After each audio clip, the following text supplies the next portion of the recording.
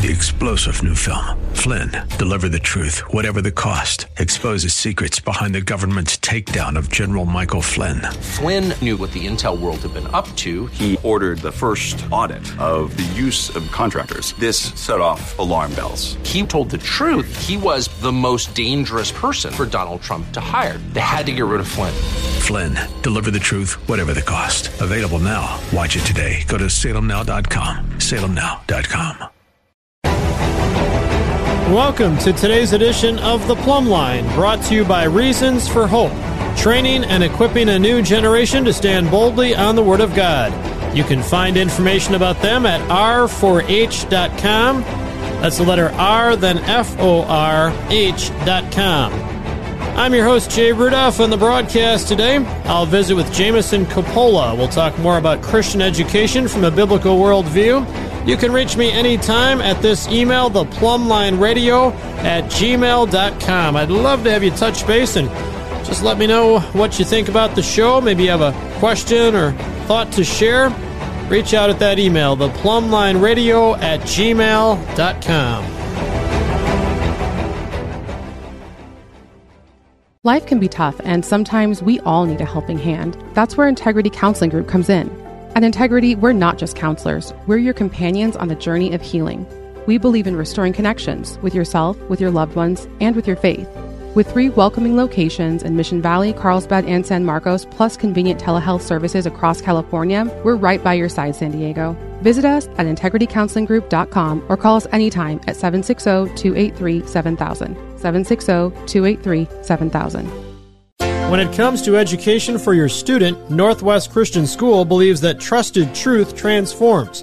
With that in mind, they developed their fully online Christian school, NCS Online, for your kindergarten through 9th grade student.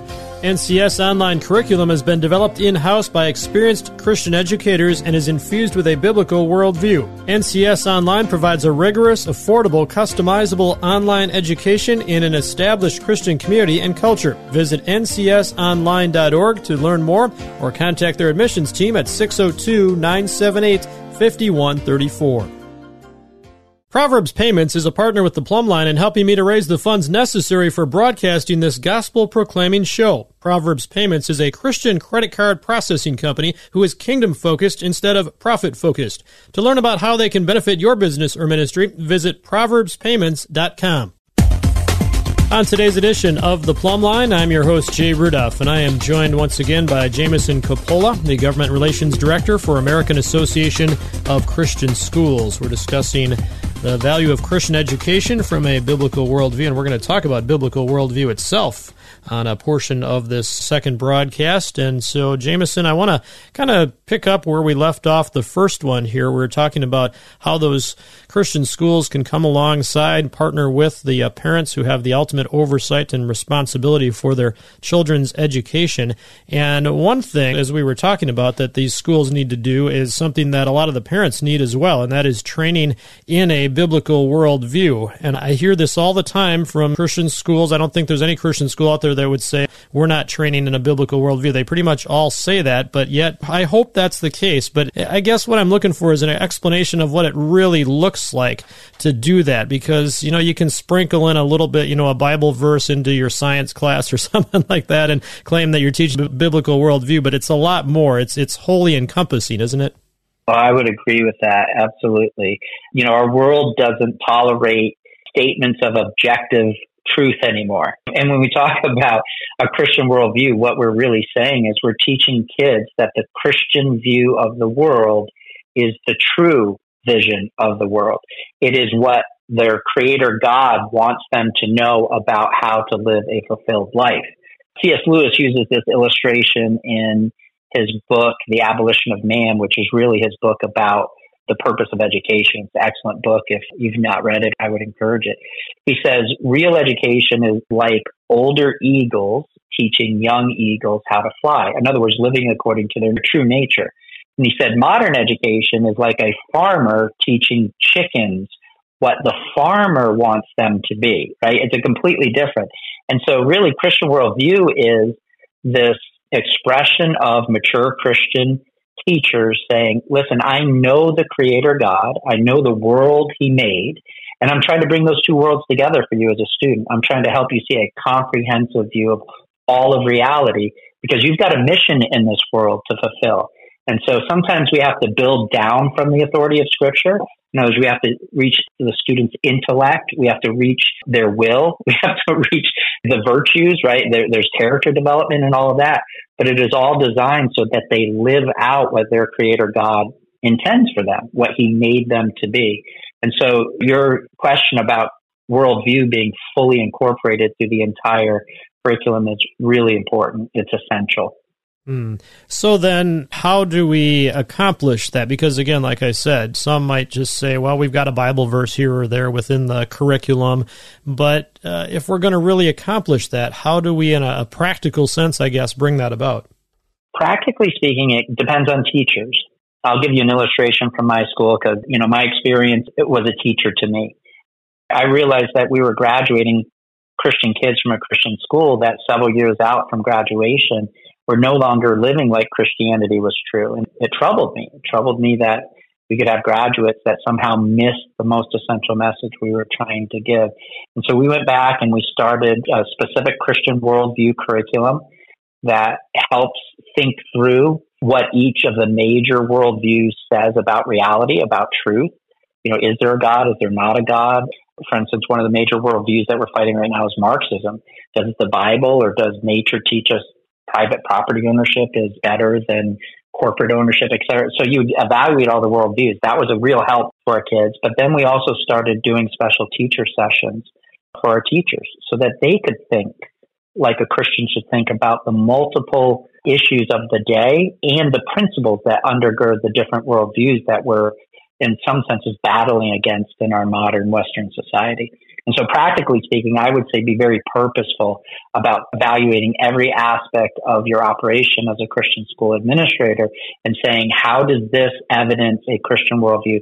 How are we teaching students the ultimate reality of the work that we're doing as Christians, the call that we have, the mission that we have in this world? And then measure it. Are we doing it effectively? Are there results in the lives of our students? Yeah. Well, and let's go to the Word of God here to kind of think about this too, because the Scriptures tell us in a couple places the fear of the Lord is the beginning of wisdom, and sometimes it's the fear of the Lord is the beginning of knowledge. Looking at Proverbs 1:7, for example, says that the fear of the Lord is the beginning of knowledge. Fools despise wisdom and instruction. A little later on in Proverbs, in chapter 16, how much better to get wisdom than gold, to get understanding is to be chosen rather than silver. And so, again, when we talk about foundations for good education, they have to start there with this basis from the Word of God, that ultimately we are trying to help these young people gain wisdom, not just some sort of education in the sense of, oh, I can answer 4 + 4. There's a lot more to it. Yeah. For me, sometimes the way I describe this dynamic is there's a difference between doing and being, right? We live in two worlds at the same time. By the way, you don't have to be a Christian to see this. One of my favorite illustrations of this is this evolutionary neuroscientist writes this whole article about love and how he knows love can't be real because love is spiritual. It's not physical. You can't touch it, taste it, et cetera, et cetera. It's a spiritual thing. And he says, I know it's really my physical body's tricking me into feeling love because I need to perpetuate the species. So I love my wife. I love my kids so that my DNA will be. And it's kind of sad because he's talking about the reality of living in two worlds at the same time. Well, as Christians, we know the spiritual world, right? God's revealed himself to us through his word. And we know the physical world because he's the creator, he's the author of it. And so in education, bringing those two worlds together, that is wisdom, right? It's in our spirit, it's in our souls, it's good character, it's doing the right things for the right reasons. And it's having a mission in the world to carry that out, to love God and to love our neighbor. And so I would say it's bringing those two worlds together, and that's what wisdom is. It's not living exclusively in one or the other, but bringing them both together. So with that thought in mind, the big umbrella question, I guess, is from a biblical worldview, then, what is the purpose of education? Yeah, helping students have an eternal perspective. When Christ leads his disciples, I love this. He says, occupy till I come. Go about business till I come, right? And to me, that's Christian education, preparing kids to do something in this world in light of the future eternity that God has promised to return for us for. And so sometimes it's called virtue education. I think virtue has sometimes the meaning of good behavior, but it also means fulfilling your design. A virtuous thing, I threw a couple of tools out lately because they weren't quote unquote virtuous tools, right? They no longer perform their function well, and that's an aspect of virtue as well, helping our kids fulfill their purpose, helping them to live like God with the abilities and the skills and the understanding that God's given them naturally, but with an eternal perspective. So I'm just thinking then, whereas much of public education is geared toward helping young people to obtain, a well-paying job, which is good and important, that's certainly not the total and not the ultimate purpose of education then. No, that's a utilitarian view, right? It's an under-the-sun view, to use Ecclesiastes, to use Solomon's word. It just says all that there is in life is the good life, right? So get a good job so that you can make some money, so that you can enjoy the sensual aspects, the physical aspects of life. And again, there's nothing wrong with that. God made us to live in a physical world, but we're supposed to be on a mission for God in that. And the mission is a way that we fulfill the original, be fruitful, multiply, have dominion, subdue the earth. So our work should be in light of the calling that God's given us, and not just in the satisfying of our physical pleasures or of being successful in the world, our pride, having pride of place or position or owning property. And so sometimes we fall into that as Christians, right? We say the same thing the public school does is, well, we want you to be obedient to authority and we want you to get a good job. We're training kids for so much more than that.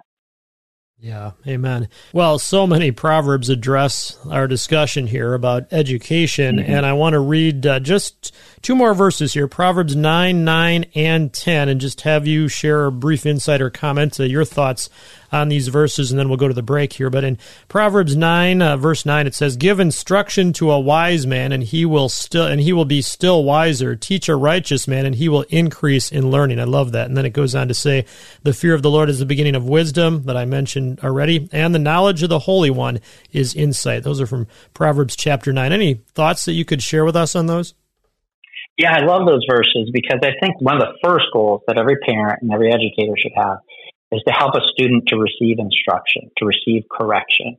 We talked a little bit earlier about the fact that we live in two worlds. Well, as Christians, we know that Satan and his angels also live in the spiritual world, right? We know that, like many men have said in the past about our own hearts, right? Our hearts are deceitful and wicked. And so part of education is helping a student trust their authority when they tell them, hey, listen, you've got to receive correction. You've got to receive instruction on this. Because I think that is the beginning of them being able to learn about the mission, about the purpose that God has for them.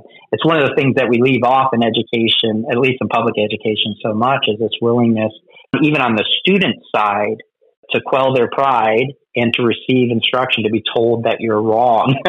I'll close with this thought. I was a criminal justice undergrad and I got my master's degree in education. And I remember one time a father was looking at my degrees on the wall of my office and he turned to me and said, "Really, criminal justice undergrad and education master's degree?" I half teasingly said, "Yeah, I think they're the same field. You're just dealing with younger criminals." And he laughed, right? And I thought, okay, we have a similar conception of what we're doing as a school, in the sense that we're all cursed with a sin nature. Part of education is helping a student learn that it's okay to be corrected. It's okay to fail. It's okay to receive instruction, because that is designed to help bring them to maturity. It's helped to bring them to understanding, to wisdom. And so I think those verses are really important as it comes to education. Thank you so much for those insights. My guest, again, is Jameson Coppola, Government Relations Director with American Association of Christian Schools, on the Plumb Line today. If you want to reach out and share your thoughts or comments about the broadcast, you can do so at this email, theplumblineradio@gmail.com. I do want to mention that all of this that we're discussing here, and really to have a genuine understanding of what a biblical worldview of education looks like, that worldview has to come from the Holy Spirit. You've got to have a relationship with Jesus Christ. And so if you're one who's tuning in, just flipping through the dial and came on this show and decided to listen to it, but you don't even know what I mean by a relationship with Jesus Christ, that email address I just gave is one that I would love to have you reach out to, and I would get together with you personally to discuss the gospel, the good news of Jesus, the fact that you're a sinner, you're in need of a Savior. I'm a sinner, I'm in need of a Savior. We all are. And Jesus Christ is that Savior, the perfect, sinless Son of God who went to the cross and took your sin and mine upon himself. And all you need to do is believe. Acknowledge your sin, turn away from it, repent is the word, and believe. Receive Jesus Christ as your Lord and Savior. And in very brief, that's the gospel, and I'd love to talk with you more about it. Reach out to me at this email address, theplumblineradio@gmail.com. Support for the Plumb Line is provided by these fine business sponsors. EPS Wealth Management of Phoenix, who serves clients in several states. Call them for a no-cost, no-obligation conversation about your financial concerns. 623-537-3657. Abundant Life Landscape, your irrigation repair specialists. Call them at 619-277-2410. And by Charles McLucas Jr., founder and CEO of Charitable Trust Administrators, Inc. Learn about the benefits of a charitable remainder trust at ctai-ca.com. Support for the Plumb Line is also provided by Simple Turn. Their online health resources teach your kids how health really works and how to avoid 90% of chronic disease. Get your family's free health course at mysimpleturn.com. Thanks for joining me for the Plumb Line today. I'm your host, Jay Rudolph. My guest is Jameson Coppola. He is the Government Relations Director for an organization called American Association of Christian Schools. I want to give that website again so I don't forget here at the end, AACS.org. AACS.org. You can check that out. Lots of resources. They provide a lot of help and encouragement and resources and things for Christian schools, those who work at Christian schools, and also just a lot of help, I'm sure, for parents as well who are considering sending their children to Christian schools. And we're going to talk about the actual role that Jameson fulfills as Government Relations Director, as we said at the beginning of the first show. And a lot of times it entails trying to prevent legislation from taking place because from time to time, the federal government, state governments as well, seek to do things that could be very damaging or harmful to our ability to educate our children from a biblical worldview. And number one among those ideas or principles and even laws, in some places it's been passed as a law, is something called hate speech, at least number one in my mind anyway. And that has already had a huge impact on a variety of Christian arenas here. And so talk with us a little bit about that first, if you would, the impact of things like hate speech legislation. Yeah, it goes back to something we said earlier, too, is the distinction between government and private entities and public entities is all blurring together in our society. And so that combined with now a society that is increasingly more secular creates suspicion against religious organizations, right? You mentioned hate speech. Well, not to get too far into the weeds or too philosophical, but what is hate?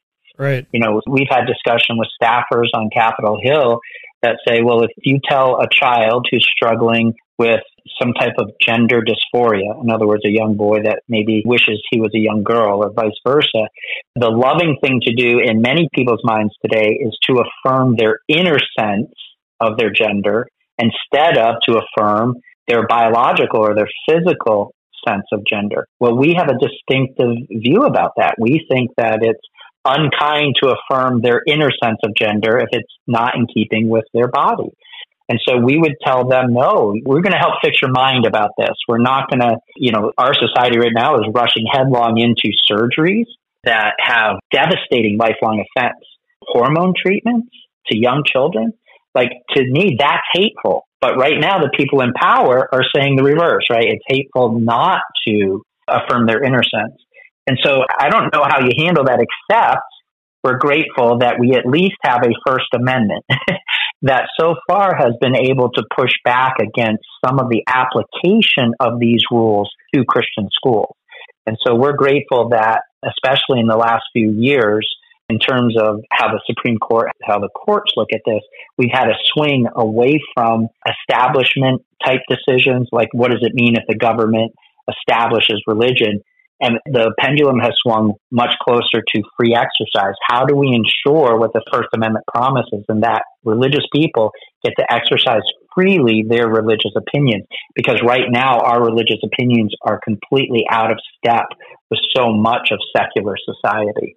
Right. And I think it's super important that you and I and others, too, remind Christian school administrators and Christian teachers and all the like of this, because I think the success for those who are trying to, pass hate speech legislation and diversity, equity, inclusion, the DEI, and all of that is just in silencing us, because if they get us afraid enough and we don't realize that the courts have sided with us, the administrator, the teacher will, go along with calling the child whatever pronoun he or she wants, and all of these different things.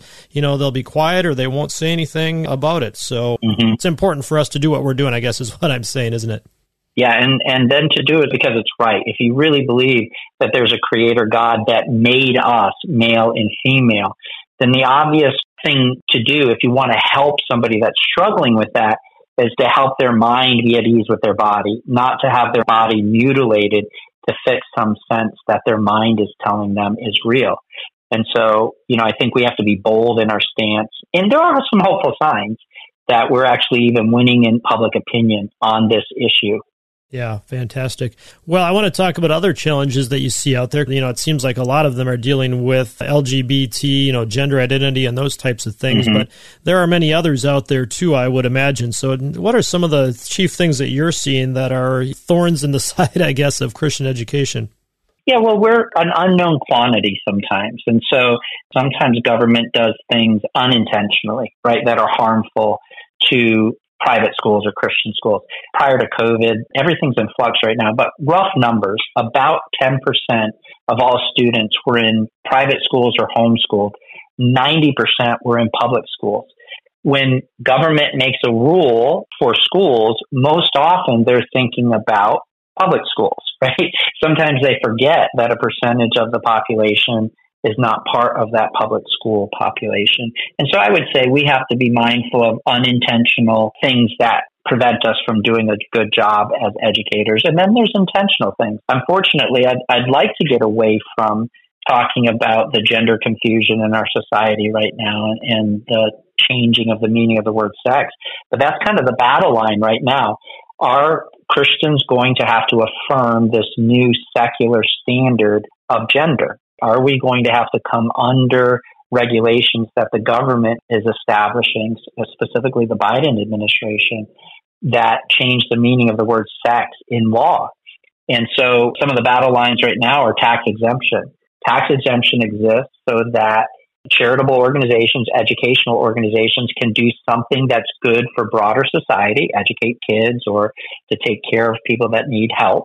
And the government doesn't have to pay to have that done. They don't have to pay for that safety net because people of goodwill, religious people, do it in a sense on behalf of society. And so a tax exemption is a recognition that we shouldn't add to the burden of those charitable or educational organizations. But right now, there are people advocating for tax exemption to be removed from any organization that won't hold society's new definition of sex or new definition of gender. So that's a real battle line. Right now, the administration and the federal government is rewriting every regulation in federal law that uses the word sex on the basis now that they say, as an administration, we have the power to decide this. We now believe the word sex means sexual orientation or gender identity. So there's a cavalcade of regulations coming down from the bureaucracy that are threatening to change the very meaning of the word sex in our society. And so those tax exemption, what might be known as the LGBTQ agenda, are the battle lines right now, whether or not even Christian institutions, Christian organizations can maintain a separateness from the government message and still communicate the message that we authentically believe is the right message, that is the healthy message, that is the message that contributes to families and our students flourishing.